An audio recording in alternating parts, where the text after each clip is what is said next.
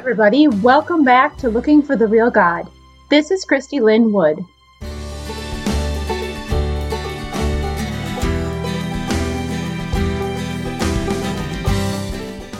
This is a bonus episode. I was not planning on recording it originally, but as I've looked at the world around us and the things that we're going through right now, I decided that I needed to record it.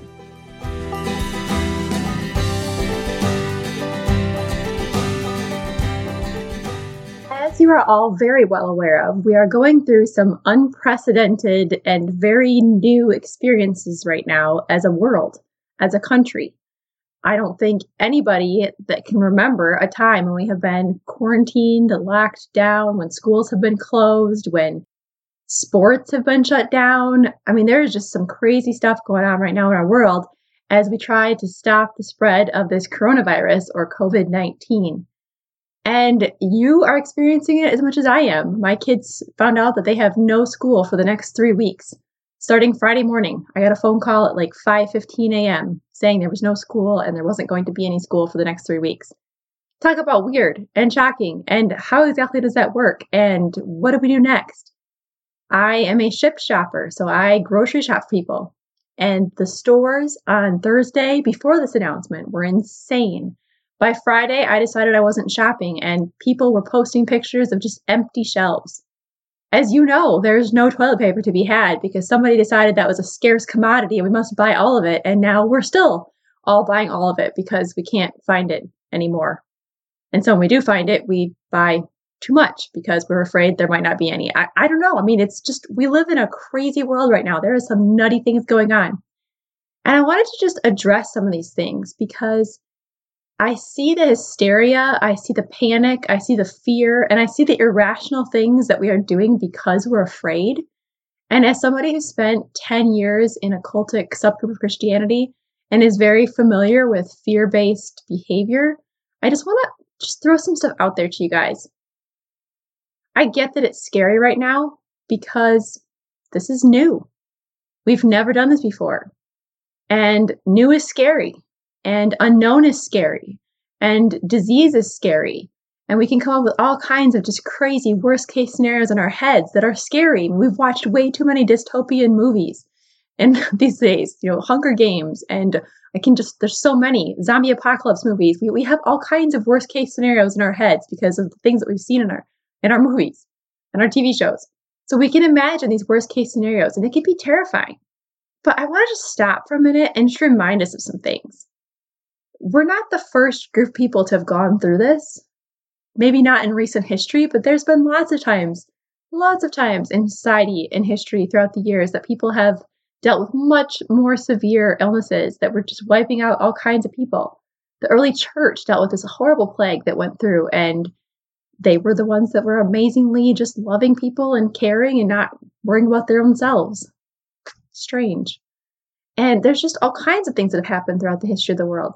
There's people right now in other countries that are going through all kinds of horrible stuff. I think about the refugees that come here to the United States and the many refugees around the world that are stuck in refugee camps and the things that they've gone through, the things that they've experienced. And just the truth of the matter is, guys, we here in America or in the modern Western world, we just are not used to having to give up our comfort.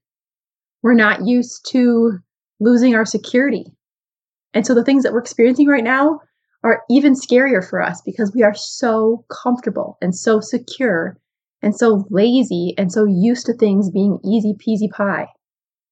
And so when you go through something like this that has an element of new and scary and stuff like that, we're losing our minds. But I want to just remind you, we don't have to. We don't have to lose our minds. We don't have to do irrational things like stocking up on toilet paper and filling our houses with things that we're afraid we're not going to have enough of. That's a scarcity mentality. We don't have to be like that. We don't have to be like that. And as somebody who grew up in a fear-based environment, I want you just to know something. All cults do this. Across the board, there's going to be fear-based teachings and fear-based behavior because they know something that our media also knows. Fearful people are easier to control. Terrified people are easier to control.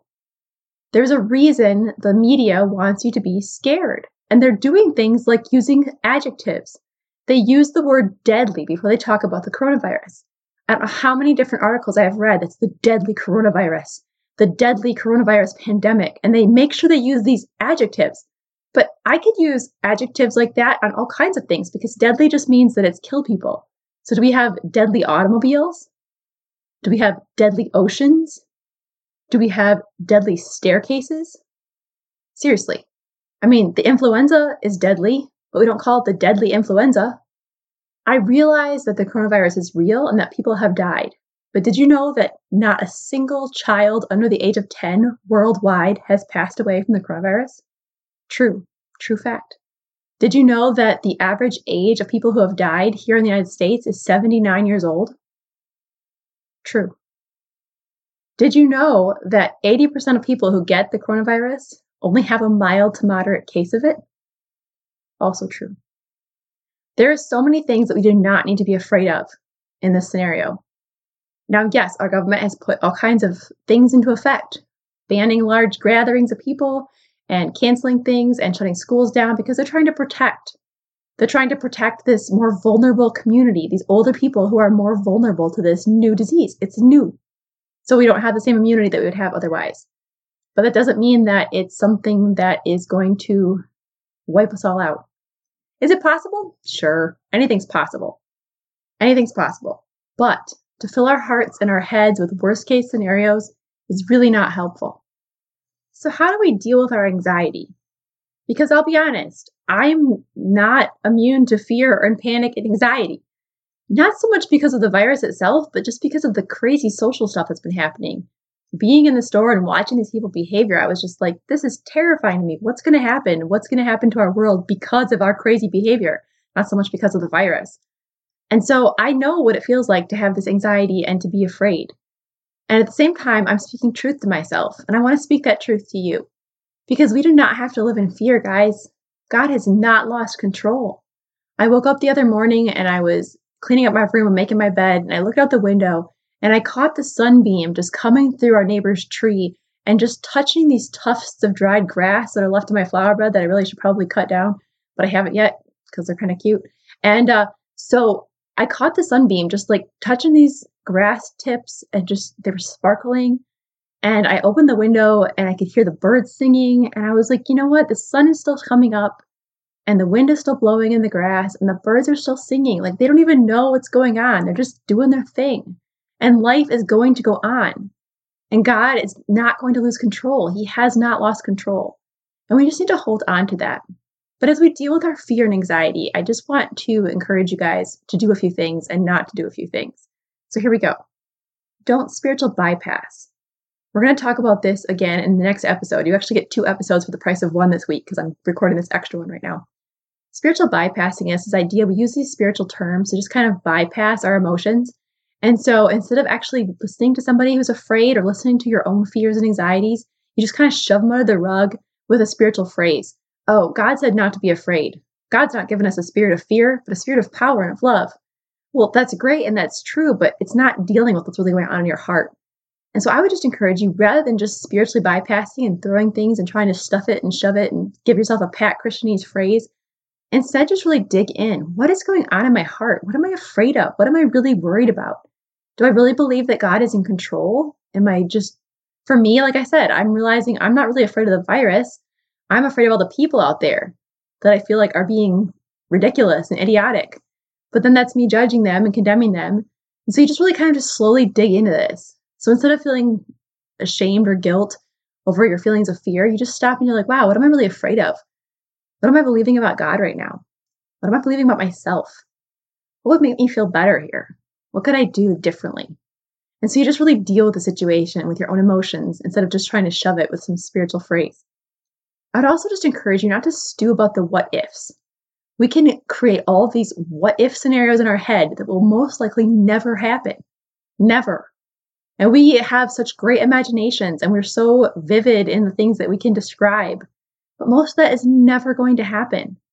So instead of just stewing about the what ifs, just enjoy today. Live today. And this is the things that I've been noticing about having to slow down because of this coronavirus.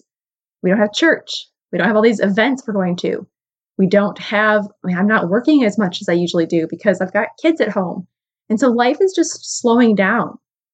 And I'm realizing how many things that I have missed in my life, things that I don't have time to do anymore, or things that I'm just rushing around. And so as we have this time to just be forced to slow down, I would encourage you, read a book, cook something, bake something, enjoy a movie, play a game with your family, have a conversation with a friend that you haven't talked to in a long time.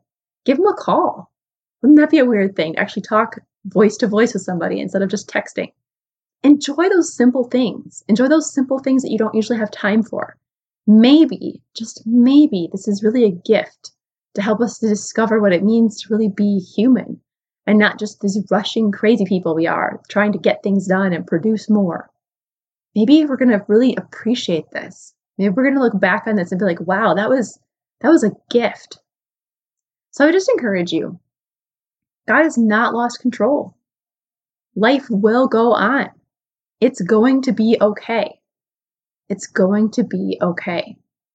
So just deal with your fears. Look at them. Take time to really just process. Is this actually rational, or is this just me being full of anxiety?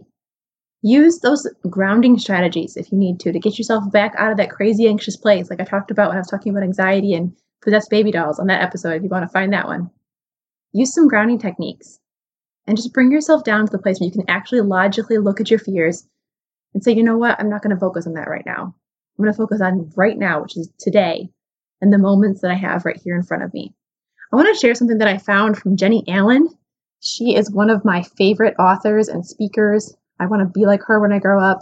I really, really appreciate her. And she put something out on her Instagram today that really just hit me. She has 2 different pages here that you can look at, and she has 2 different sets of things that maybe we'll be able to look back on this time in our life with this coronavirus and say about ourselves. The first one says, I panicked. I scrolled. I watched the news nonstop. I complained. I was bugged by inconveniences. I hoarded. And the other one says, I got my friends and family back. I remembered how to be still. I relearned to cook. I shared with our neighbors. I spent time with Jesus. I cared for the elderly.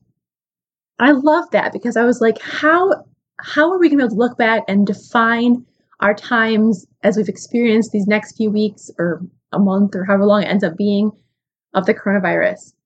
Were we self-focused, giving into fear and worry?